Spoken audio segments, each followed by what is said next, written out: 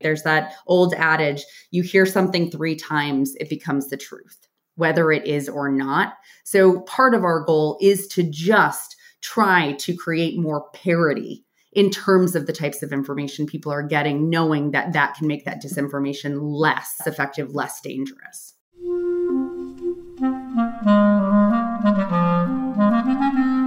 Hello, this is the Great Battlefield Podcast. I'm Nathaniel G. Perlman. A great political battle is being fought right now between progressives and the forces of reaction on the other side. This show is about the political entrepreneurs and other progressive leaders who are finding new or improved ways to fight. My guest today is Tara McGowan, who you will know as a serial entrepreneur and expert in digital media if you follow the movers and shakers in political technology. She previously ran Acronym. Tara is now the CEO and founder at Good Information, Inc. and publisher of Courier Newsroom, which is operating local, modern, digital journalistic enterprises in 8 states so far, with the support of key progressive donors, and is working to fight right-wing disinformation with good information. Tara returns to my show to talk about what she's up to with Courier Newsroom, including how organizing fits into her model. You should listen. So, after a quick word from my sponsor, my interview with Tara McGowan with Courier Newsroom.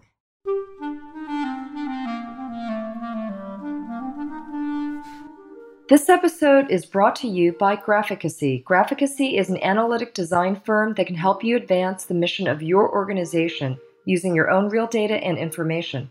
They are 21st century visual communicators who create interactive graphics, motion graphics, and data visualizations. You can find Graphicacy at graphicacy.com. That is graphicacy.com. With Graphicacy's help, you can visualize a better world. Tara, you've been a guest on my show before, so I'm not going to ask you about your biography like I do to a lot of guests. People can go back and see an episode in 2018 where your very interesting history is expanded upon in more detail. But it has been a bit. Obviously, you did a lot in the lead up to the 2020 election, but you've also launched a collection of local news organs under Courier News. Yeah, I launched a news organization in 2019. Courier Newsroom. It was in 2019? Mm-hmm. So it was launched through Acronym and then sold out into Good Information. Is that That's how right. It went? Okay. Yeah, it was an incubation out of Acronym, our nonprofit organization, in 2019. Before I, really had a strong case to make for donors about investing in progressive news and journalism, but we set out to really make that case, and we did. And so after the 2020 election and the runoff in January in Georgia, I made the decision to leave Acronym and to start a public benefit corporation, Good Information, Inc. That would be the new parent company. So Courier would be independent, and I could focus full-time on scaling progressive journalism infrastructure. And I seem to remember you or one of your employees talking about a finding that when you linked to a news article, that it was more efficacious in persuading people that it was valuable. Was that the kind of the root of this? It was one. There were a lot of factors. I started my career in journalism. To your point, we talked long about my resume many years ago, but I was a journalist for a time. I went to journalism school. I also have always been fairly obsessed with the power and influence of the right-wing media in this country.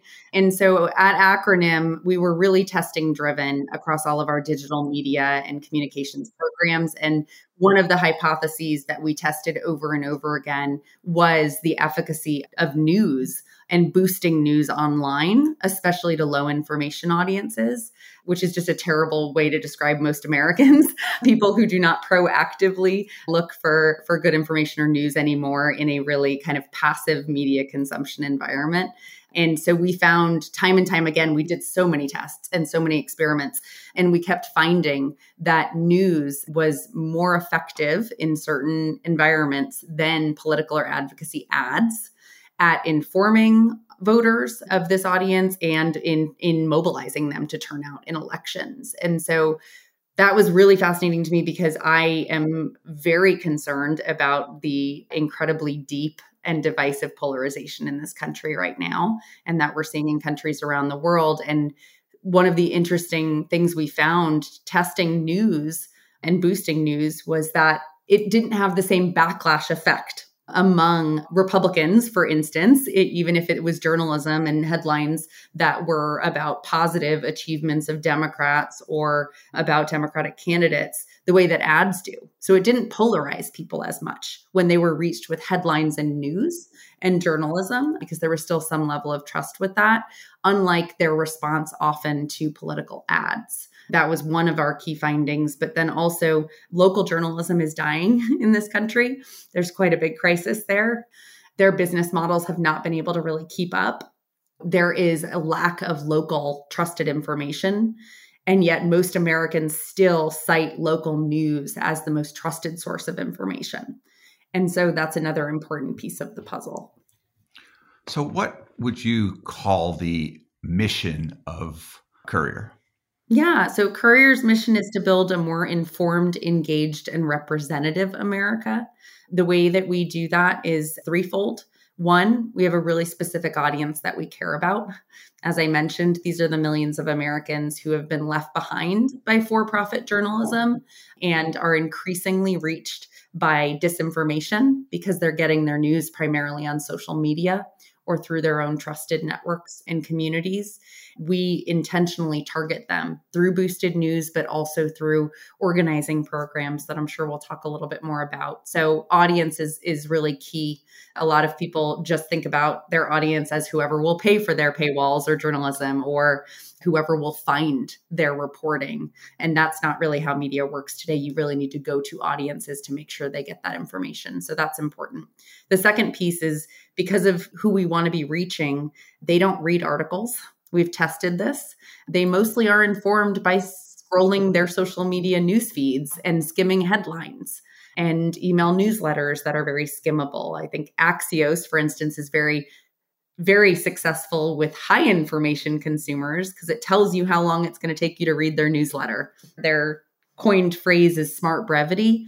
We take that approach, but for a very different audience than Axios is looking for. We take that to people who are busy. They have multiple jobs. They're raising families. They are not paying attention to the day-to-day politics of Washington. They're living their lives. And so we want to make information very accessible and relevant to them. And so we reach them primarily on social media and through email newsletters. So our core distribution channels are Facebook, Instagram, TikTok, and then email. And we don't just publish articles on those sites like a lot of news organizations. Our reporters make their journalism and their storytelling native. So a lot of vertical video, a lot of graphics, social graphics and carousels and reels and TikToks. And that's how most people are really learning about information and news today. So that's how we produce it at Courier. And then the third key difference from Courier and other news organizations is that we measure the impact that our journalism has on civic participation. I think a lot of news organizations in this country have taglines such as democracy dies in darkness, or they have missions about informing the public, and yet they are actually increasingly only informing high information consumers who tend to be higher income, higher educated Americans. And so we want to make sure that we are actually increasing civic participation among our audience through our journalism and not just saying that's our mission. And so we run a lot of experiments that measure the impact of our news on turnout. And we found it to be really effective. We can increase civic participation of our audience that are not as likely to vote simply by delivering them good local journalism from our newsrooms online.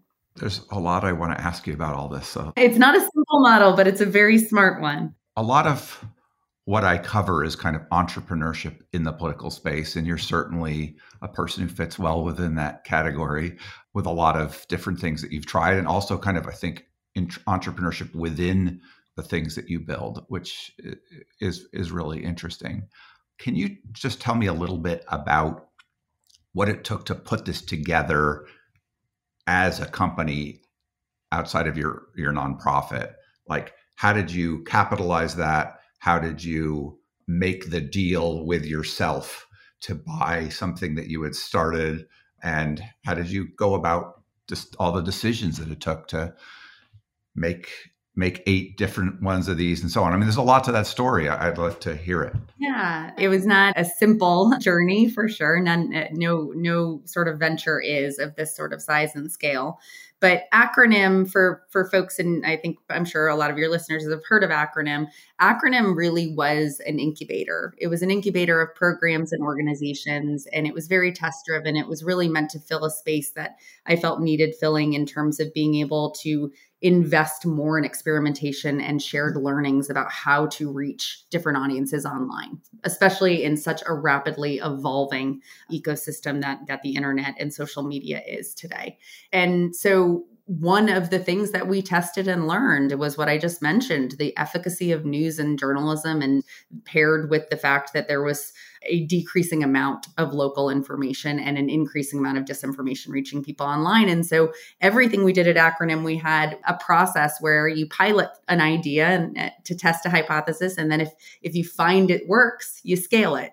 And you scale it by bringing it to the donors and showing the evidence and the proof that it's effective and it's promising, and that you explain to them what you can do if you have more resources to really bring that idea to scale and increase your impact. Or you find that it doesn't work and you fail it. And you don't tell the donor so much about those, but you test a lot of things. And we certainly have had failures and mistakes, and that's important. That's how you innovate. That's how you grow. And so we really did build a case for Courier and brought that case to our donor and investor community. And we were incredibly fortunate to have really early and deep investment from Reid Hoffman behind this idea and behind our methodology and our approach. And then I will say that we took on a lot. We did a lot at Acronym. I'm so proud of everything that we did there. But there came a time where it really was, you kind of had to pick your winners and double down on those. And so when I made the decision to step down, we made sure that some of our most effective programs and products lived on, but under new leadership.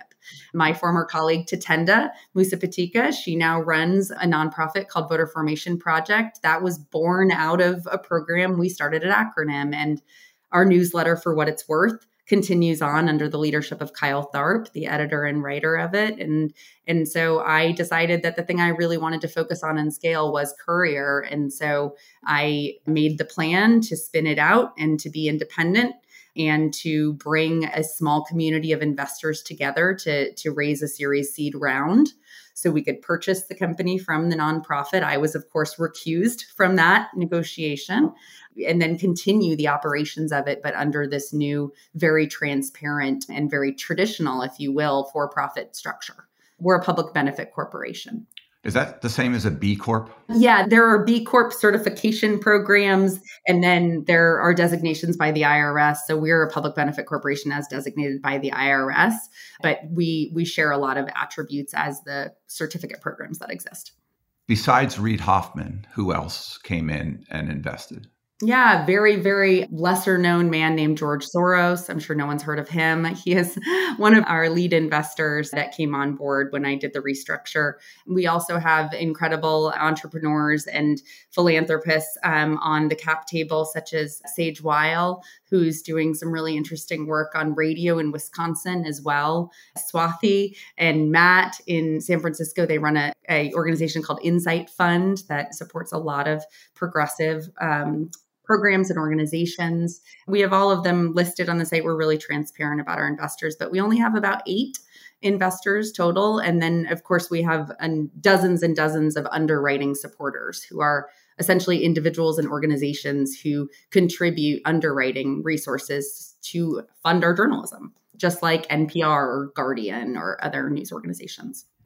I've gone to a bunch of the sites and looked at them, the website part, and I got from your earlier description that that's probably only the tip of the iceberg of what's going on, because my reaction to it was like, uh-oh, this is pretty thin.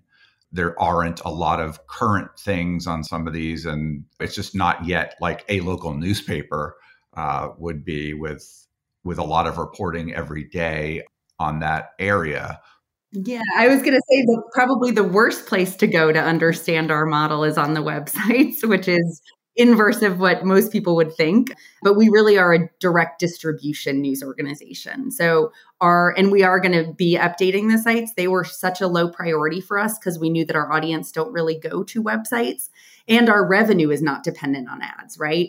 So many news organizations today depend on you going to their website. That's why we have the term clickbait, because the more eyeballs they get on that website, the more dollars they can make off advertisers. That is not our model. So we don't need to do clickbait, which is wonderful. What our reporters really focus on is developing content every single day. The newsrooms produce about 600 original pieces of content a week. So they're incredibly generative, but you're not going to find most of them on the websites. You're going to find them when you go to their Instagram channels, their TikTok channels, their Facebook pages. And then when you sign up for their newsletters, that's where most of the information is. So you are aiming this at a particular audience. You've described that briefly, but tell me a little bit more about who, why, and how. Yeah, absolutely. So the term that we prefer to use for our audience is passive news consumers. Again, it tends to describe most Americans today, but passive news consumers are people who predominantly get their news and information on social media or through their personal networks. They don't watch cable news. They don't pay through paywalls for the most part. They're not listening to NPR. They're very rarely turning on their local television news, if at all. So they really are just getting their news in the, average 6 to 7 hours a day they're spending on their phones, their smartphones. And so we built a model back in acronym days. And at that point in time, we were calling this audience low information, low political knowledge Americans. Just this past year, our data team did an analysis to see sort of where the overlap was between low turnout Americans, people who don't vote frequently, and our low political knowledge universe.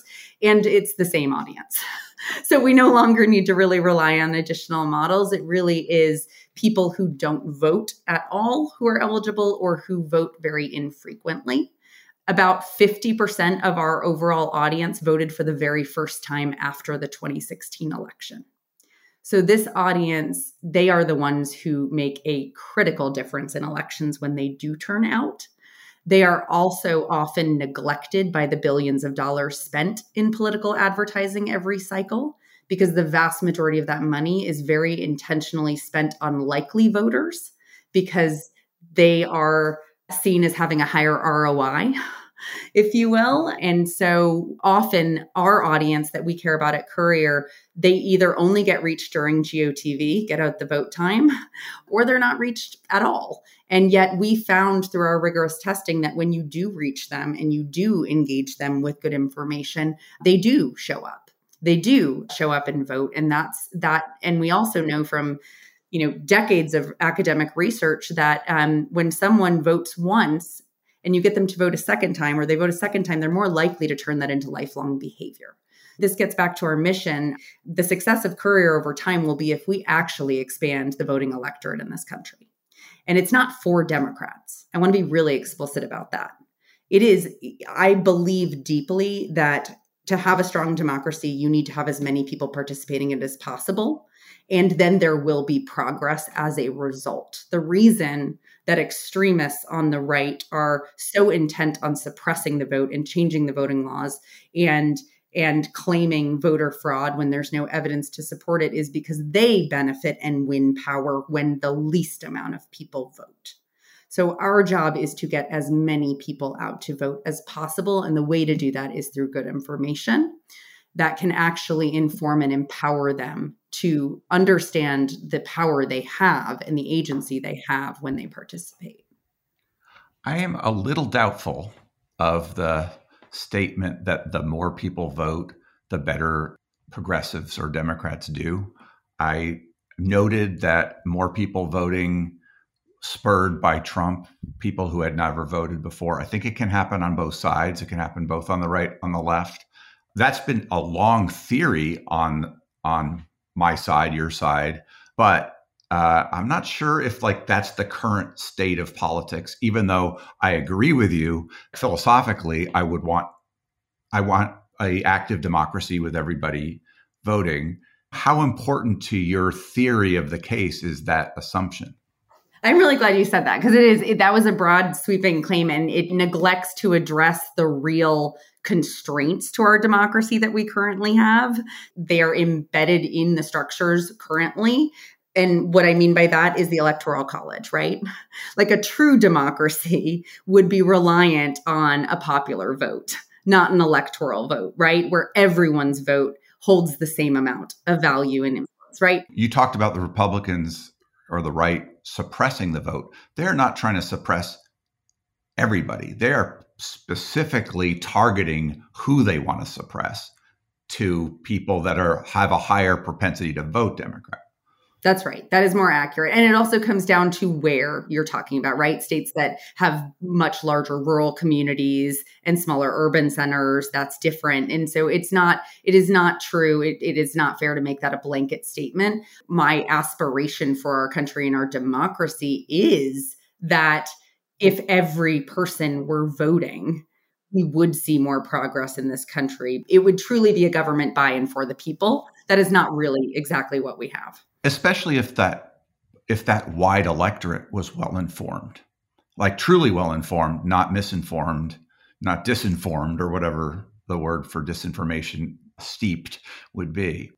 It seems to me like you've gone through this transition from acting as an avowed partisan to acting as a journalist, but without abandoning progressive viewpoint. That's pretty clear on your sites, like in the abouts, right? Where are you exactly now on that spectrum? How do I understand Tara now? Sure. God, I love that question because I always get told what I am or it's written about. And I'm always like, really? Am I? Yeah, no, I'll probably surprise you a little bit here. I have always referred to myself as a pragmatic progressive. I hold very deeply progressive views and belief systems, but I live in the world of the real. I understand the constraints. I understand how government works. I understand how politics works and how information and disinformation influences these things. And so I live in the world of what is possible and try to push the envelope there, but for the objective of being able to actually have a more representative and equitable democracy in this country. And I do think that that requires a bigger electorate. I also think I have never been a party person. I left journalism to work in politics because of Barack Obama. A lot of people come into politics because of an individual that inspires them, as opposed to a party. It wasn't the party that inspired me. It was the candidate. And at the time I left journalism, he had been elected president, and I wanted to be a part of the vision for this country that he had laid out. I don't think that is the vision or the model of a lot of Democrats. I think the other thing is in the work that I did, I only ever worked for one political campaign in my life, and that was President Obama's reelection campaign. It's the only campaign I've ever worked on.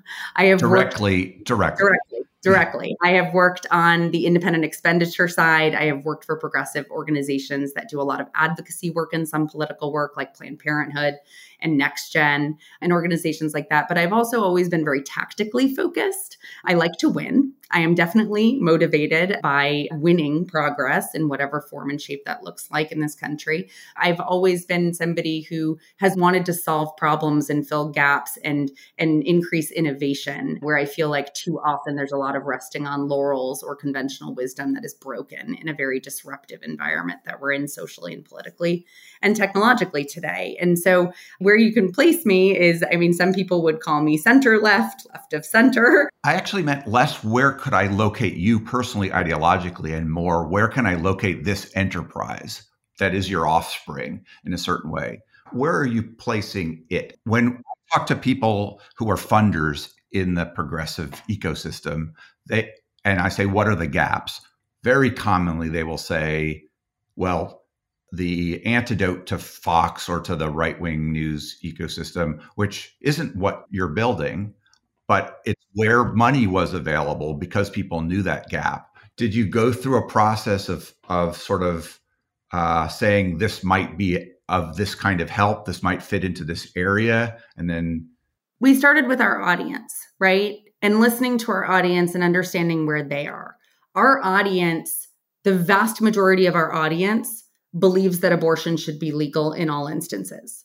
The vast majority of our audience wants legalization and decriminalization of marijuana in this country. The vast majority of our audience want more gun control than we've passed so far in this country.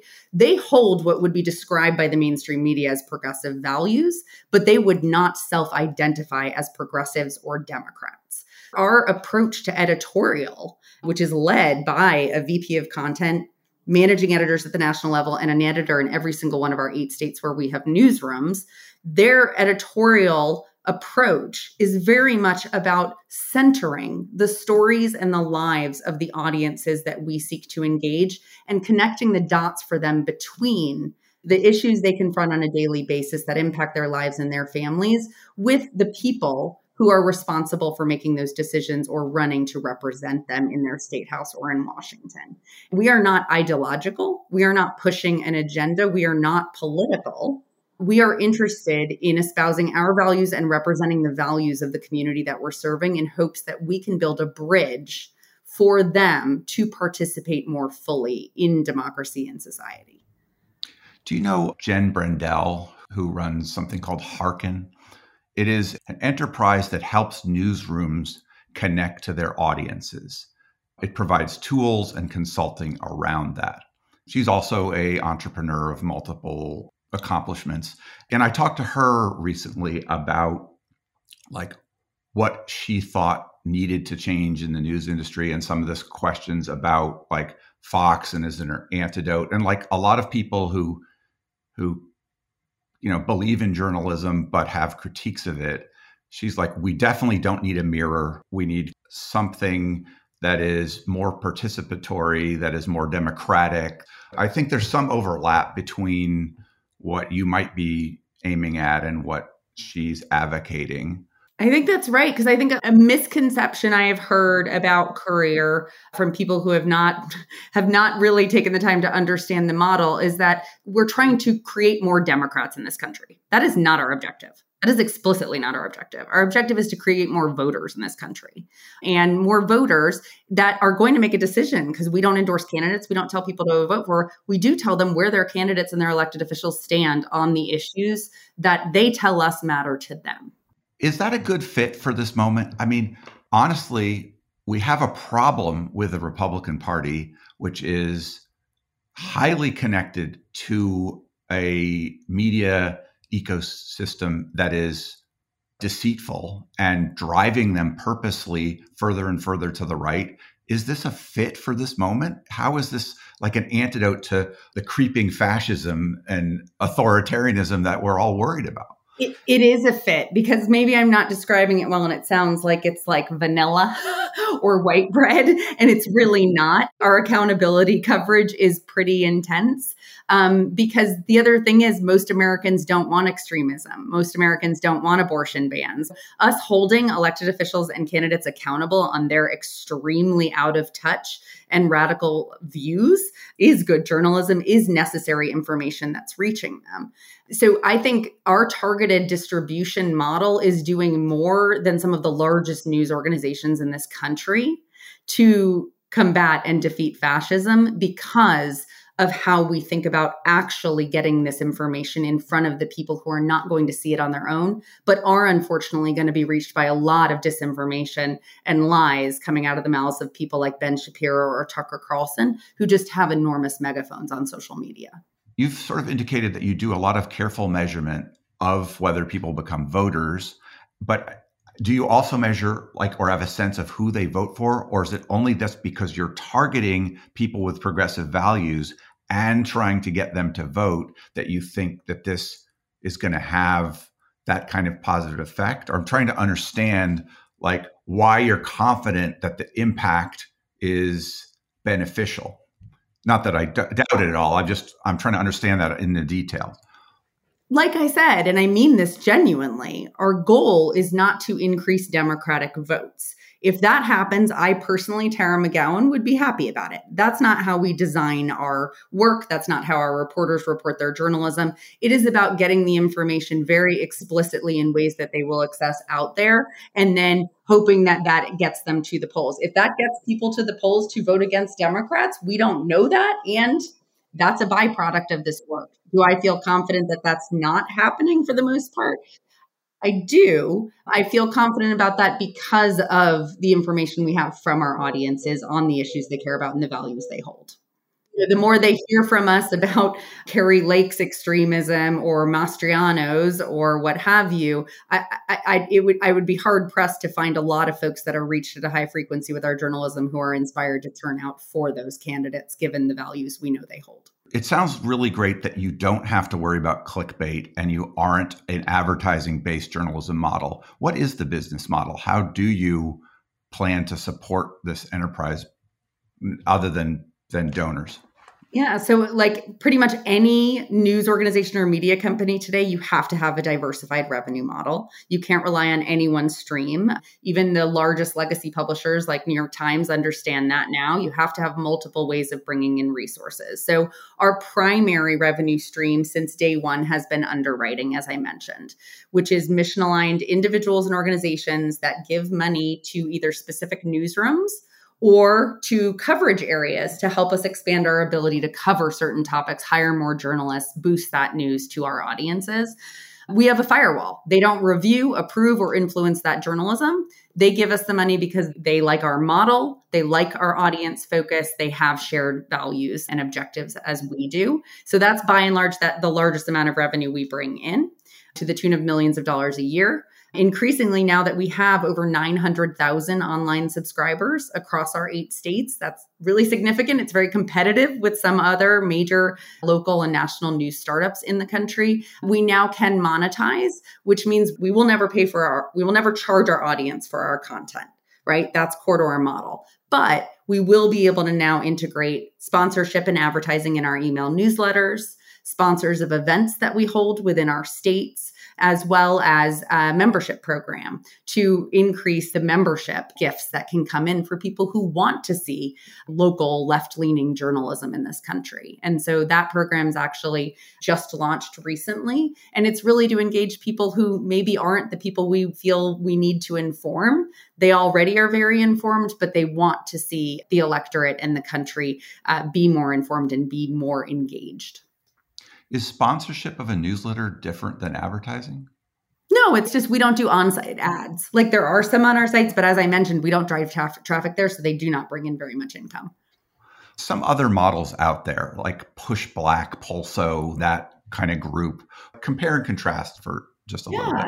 Sure. So for your audiences who might not know, so Push Black is a media property that is predominantly based on Facebook, and Facebook Messenger is their primary distribution channel. I also believe they have an email community and potentially other social community aspects. But their content, their editorial and content strategy is really about Black history stories and facts for an audience that is majority Black Americans in this country. And they do incorporate a lot of information about voting and civic engagement and participation into their editorial, but they are not news driven whatsoever. They're really focused on cultural history, which is interesting. Pulso is for a predominantly Latino community, I believe. And again, it's not news or hard-hitting news. It's much more cultural affinity content and community building. So there's a lot of similarities in the distribution strategies of our models, but less so on the editorial, I would say. Their revenue models, they're entirely 501c3. So they're very, very, very reliant on donations of their members and their readers who love their content. You have these really sort of A-list progressive funders. What do you think they're getting by funding this? I think that they believe in our model. They believe in the evidence that we have brought to bear to support the efficacy of our model. I'll tell you, it wasn't easy to sell left-leaning journalism to a lot of these donors. It seems to have failed repeatedly. Many relatively well-funded attempts to do this. And not only that, local journalism like AOL had their big thing. There are lots of attempts that have really foundered. I mean, I think a lot of the examples that you're talking about from the past, maybe Air America, maybe Upworthy, others that were invested in by some folks on the left, they never found sustainable revenue models.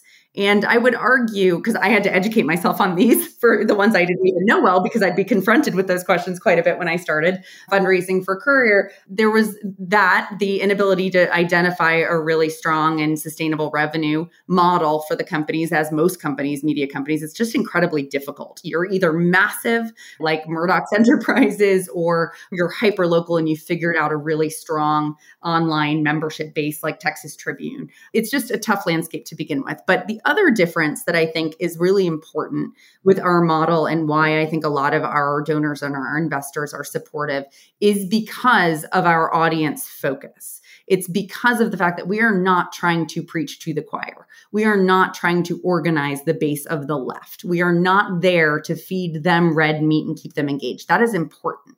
I would put Crooked, Pod Save America in that camp. I would put MSNBC in that camp, right? Like talking and organizing the high information left of this country. And that is not what we are doing. We are trying to engage the people that I really feel have been left behind, both by the Democratic Party and progressive movement, as well as the mainstream media, since they're not paying for subscriptions today. What do they want to know about? Like that Jen Brandel, who I mentioned earlier, her focus has been on like figuring out what do people out there want to know and trying to talk newsrooms into listening to them and producing answers to questions that are generated not within the newsrooms, but external to them by their audience. Yes, I am such a preacher of that too. I think Jen and I would get along really well. I think that as a former journalist, as someone who has a lot of friends who are journalists and spends a lot of time with journalists, journalists they're very highbrow. Their incentives are not always great. They're often incentivized by the respect of their peers or winning awards, as opposed to actually informing the audiences that they seek to represent with their journalism. I think that's a key difference. And so we spend a lot of time. We invest in state-based polling with a polling partner, really focused specifically on our audience to understand and not just everything related to politics or kind of issues of the day in that respect. Also, what they're thinking and feeling about their sports teams in the state, or things that are important to them in their communities that don't necessarily reach the level of national political coverage, and that informs the journalism. Also, one of the things I love most about the messy world of digital and the internet is we have so much data. I talk to my friends who are now getting into or have been in the radio business, and I am just baffled by how little data they actually have. Try podcasting. Exactly. I can't live in those worlds. Like, I love the data. We know based on what people click on, what they sign up on, like why they sign up. We pretty much know every single person who signs up for one of our state newsletters. We know what article or what piece of content brought them in to sign up. That teaches us more of what we need to feed them, in addition to surveying these audiences across social and across email. So tell me about the journey of a person who goes from vaguely part of your target audience to reading some of your stuff or seeing some of your videos and becoming a subscriber. How does that come to them originally? How do they decide to attach themselves to one of your groups? And then what do they end up seeing over time? There's no real secret sauce here. It's pretty much a content marketing funnel, which most savvy media companies and news organizations use today. You put a lot out there, right? Our journalists produce a lot of different stories and content. And what we do is we target a lot of it, all different kinds of stories and reporting, everything from the best hiking trails in your community to food reviews to stuff related to politics and government. We target our audiences on social media, so on Facebook, on Instagram, on search engines, based on what they're searching. And so let's say Susan in Michigan is scrolling her Instagram or her Facebook, let's say Facebook, and an article pops up about free things to do on the weekend in her community with her family from the Gander, our newsroom in Michigan. She clicks on that. It goes to the site, but it asks you to sign up for the newsletter, the daily newsletter. She signs up for that newsletter. She reads the article. Maybe she shares it. Maybe she likes it. Maybe she doesn't. She's now getting a newsletter from the Gander that gives her more content like that she wants. Woven into those newsletters are content and reporting about politics and government. It's minimal. It's not the bulk of what these audiences want or are looking for. But as we say, we weave in the vegetables. And I really do think that that is not a novel approach. I think that's like the New York Times buying Wordle and making most of their subscriptions off of their crossword puzzle and travel section. You give people what you want, you weave in the vegetables to make sure they get that information in bite-sized doses. And then over time, you deepen their trust and their engagement. You give them more of what they want. You ask them more of what they want to see. We're going to, over time, hopefully be launching products that are specific to topics like education, agriculture in Wisconsin, workforce in Iowa, and then building communities around that want more of that very specific information.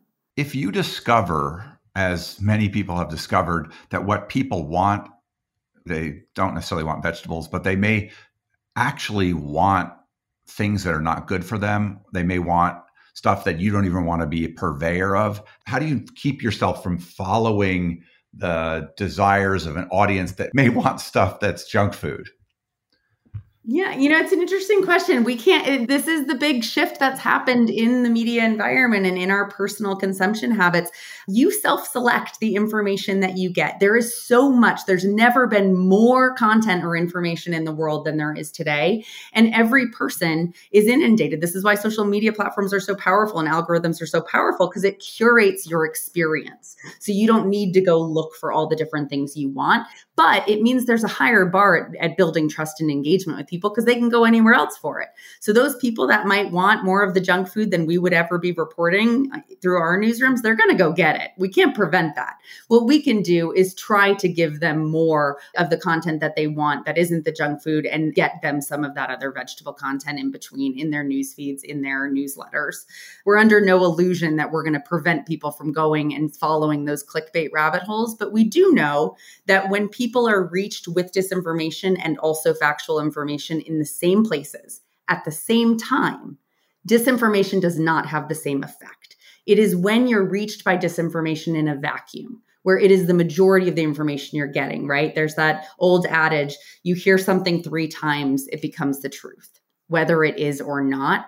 So part of our goal is to just try to create more parity in terms of the types of information people are getting, knowing that that can make that disinformation less effective, less dangerous. How do you characterize the current sort of battlefield between people like you who are trying to convey real information? And there's Metric Media with 1,200 sites and the whole pink slime journalism. I have no real understanding of that world besides reading about it. What's your sense of how do we stack up the various people who are you and your allies versus the very active right-wing experiments that are also going on? Yeah, well, I'll just speak specifically to Metric Media and how we're different. Metric Media is over 1,200 pink slime sites, hyper local. They all look exactly the same. They are AI driven. It's been widely reported on that Brian Timpone, who runs this network, hires companies in Bangladesh and also uses AI. They're not written by real reporters. They aren't people within their communities. They're really just flooding the zone with shit, as Steve Bannon would say, excuse my French.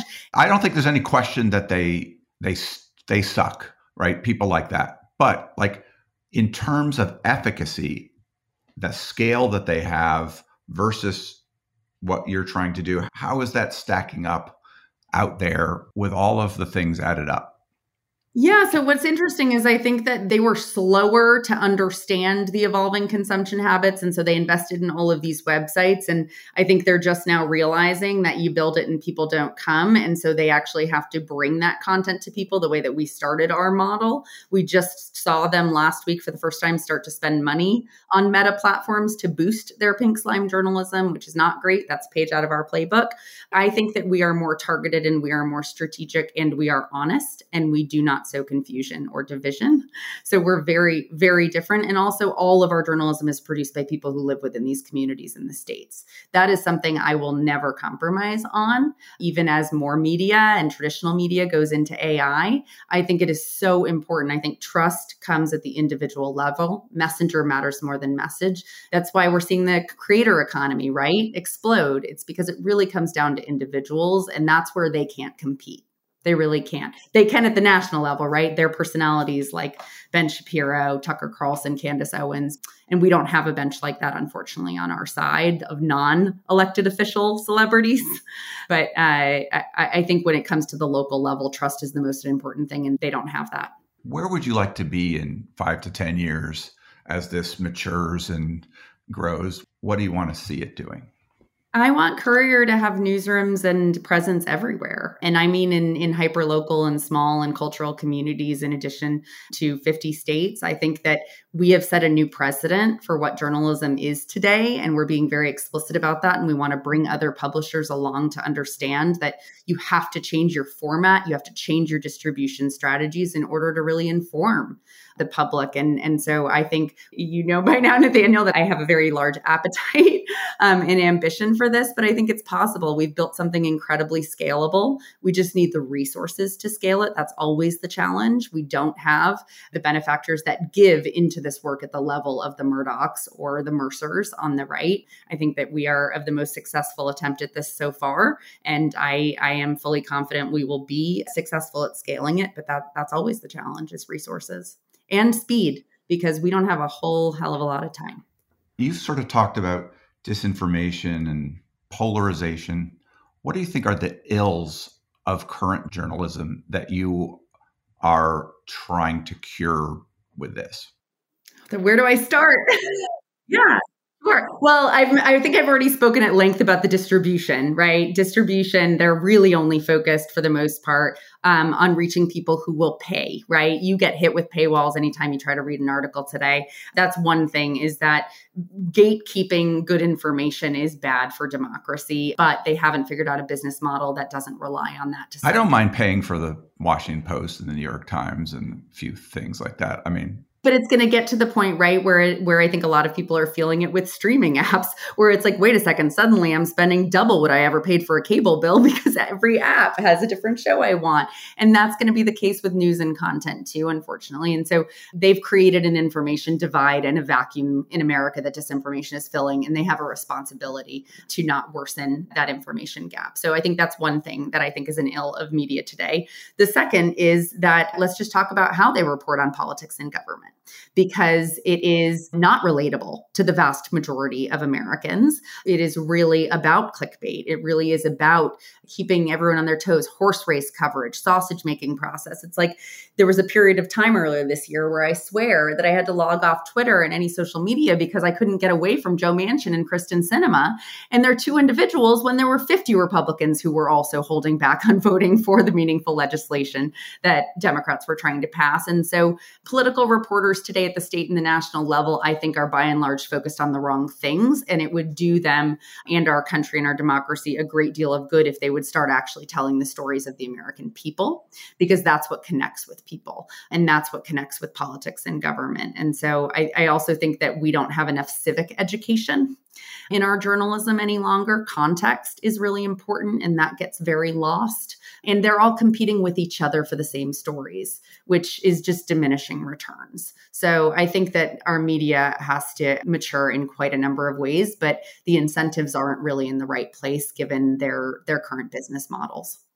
What's the biggest challenge for you? Is it finding good journalists to report the kind of things that you want in the States? Is it just the funding? Is it continually refining the model?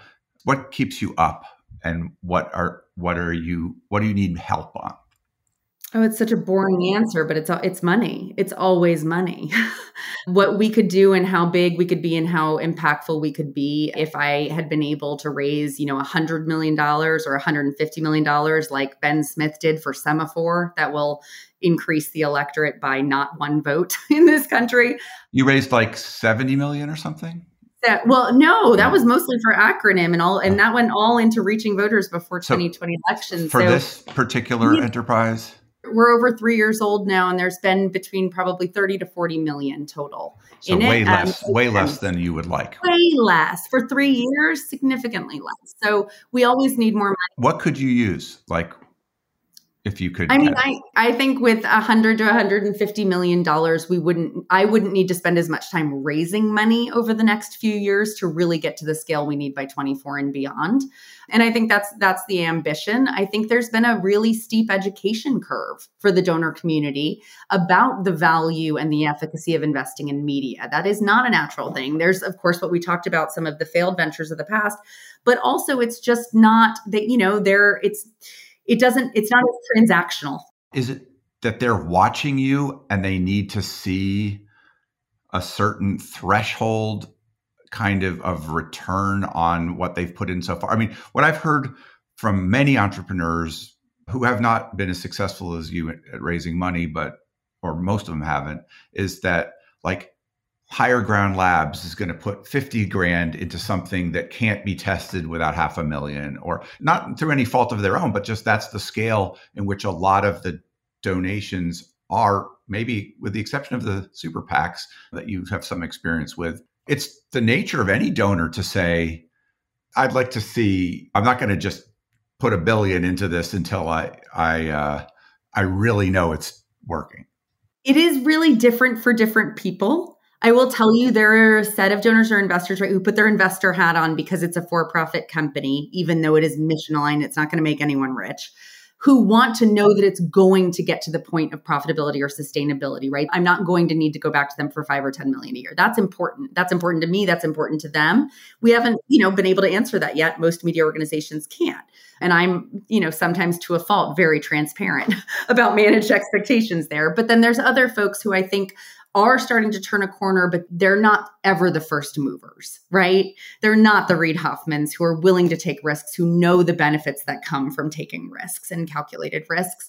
And they're waiting for more community to jump in. And I think we're getting there. And I spent a lot of time on that. When you say community, are you talking about donor community, or are you talking about, No, I'm talking about donor community. Yeah. I also think we've grown exponentially. And so that makes it more real for people. But there's another small challenge that I'll mention, which is that we don't develop content and journalism for the donor community.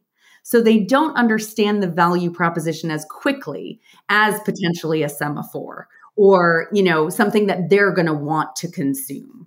Well, give me an example of something that you're really proud of that doesn't reach them, and give me an example of something that does reach them.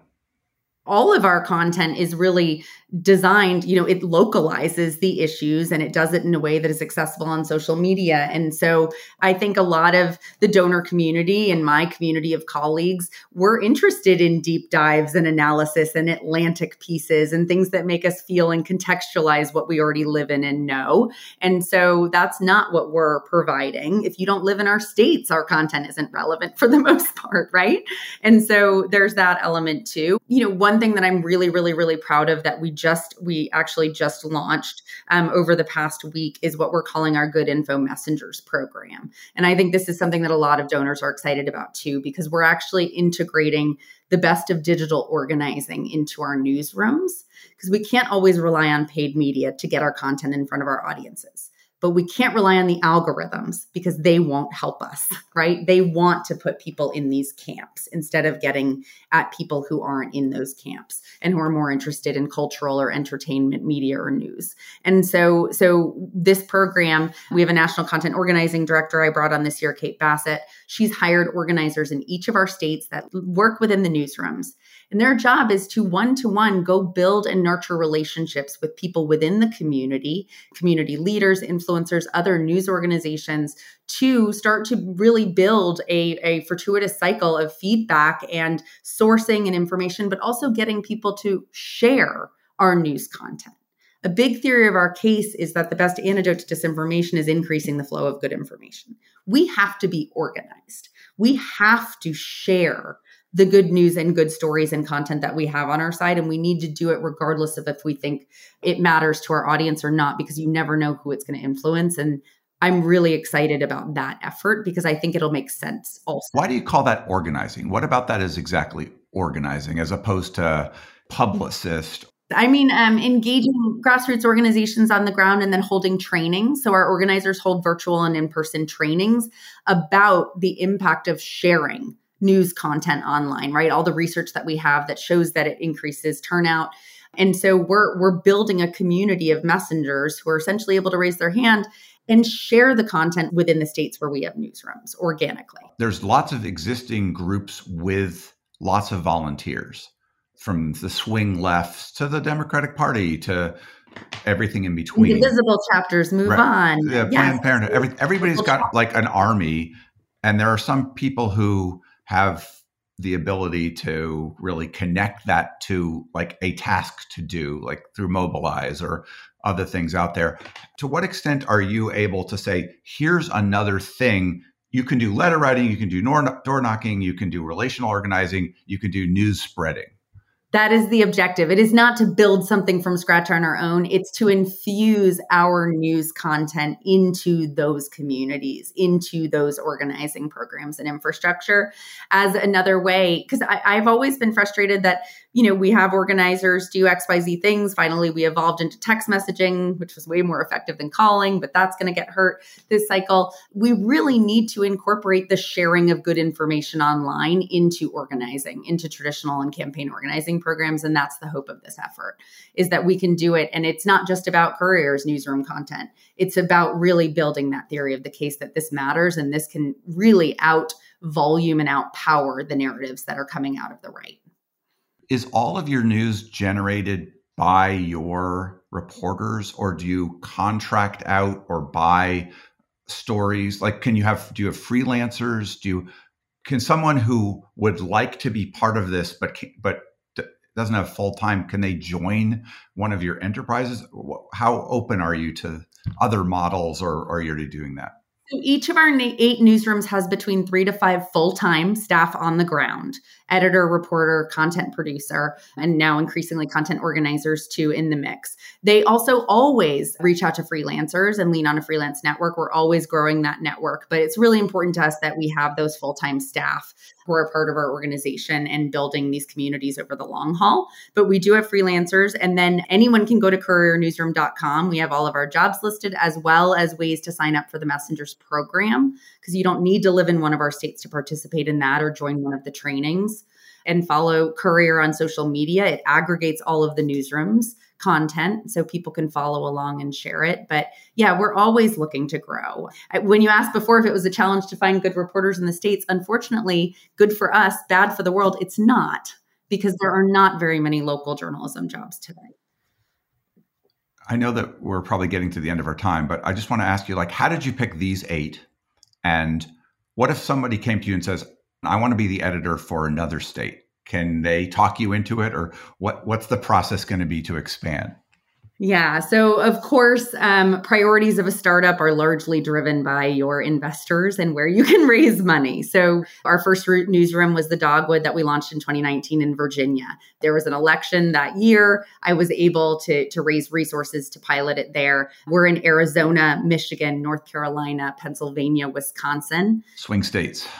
Yes, and we made our first acquisition last year of Iowa Starting Line, which is an incredible publication that's been around since about 2016 in Iowa. They're now part of our network. So as I mentioned before, I want to be everywhere. We're looking at acquisition strategies and opportunities as well as building. We've built something really turnkey. The hardest part, but it's not so difficult. It just takes time and energy, is finding the talent on the ground who are really going to infuse it with what matters to the community at the local level. Once you have that person, we have turnkey infrastructure. We take care of all of the bells and whistles, the front office, back office, the things that we don't want journalists and editors to have to worry about. We want them to focus on the reporting and the content. People have to show up with money to get me to go to a new state, because I can't keep adding without adding resources. That's one of the limitations. But we made a decision with our board to not grow this year in the interest of really building out our audiences in our existing markets. And as I mentioned, we're going to hit 1 million online subscribers by the end of this year, which makes us really formidable in those states. And then I'll feel more confident about expanding to new markets and states. Is there anything else you'd like my listeners, such as they are, to know about Courier? or other To things spread that are the going on? word. We need this. This is not controversial. It is transparent, left-leaning journalism at the local level to do whatever you can to support it, whether that's joining the Messengers program at the website, couriernewsroom.com, or just sharing the newsrooms with your friends and family who live in our states. Word of mouth is one of the best tools we have to get this information out there. What should I have asked you that I didn't? Oh, goodness. I feel like we covered a lot of ground, Nathaniel. I don't know how we're feeling about this. I'm shocked you didn't, but I'm kind of delighted you didn't in terms of the midterms. All I'll tell you is I am not as optimistic as the current upsurge in Democratic optimism. I don't know if that's where you are, but how are you feeling? Just not data-based, but like in the vibe of the moment. I'm a strong instinct person anyway. I read data, but I take it all with a lot of salt. I feel cautiously optimistic. I think that we could expand the Democratic majority in the Senate, and I think that Democrats could squeeze by a win to hold the majority in the House.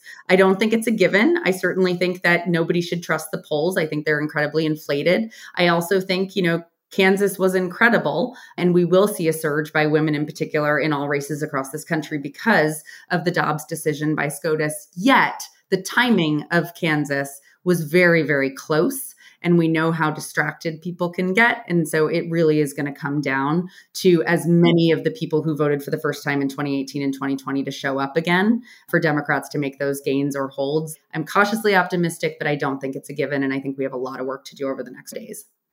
I can tell that you have a lot to do over the next bunch of years in putting together Courier, and I am interested to watch that, and hopefully we'll talk about it again when it's improved and larger and more successful than it is even now. It's pretty great right now, but hopefully we'll be in a lot more places and a lot more people will know about it. So thank you so much for having me, Nathaniel. Always so great to catch up.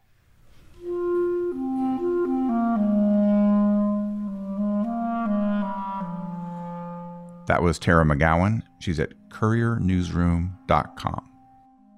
This is Nathaniel G. Perlman with the Great Battlefield Podcast. You can find us at greatbattlefield.com or by searching for Great Battlefield in places where podcasts are found. The Great Battlefield is now part of the Democracy Group Podcast Network.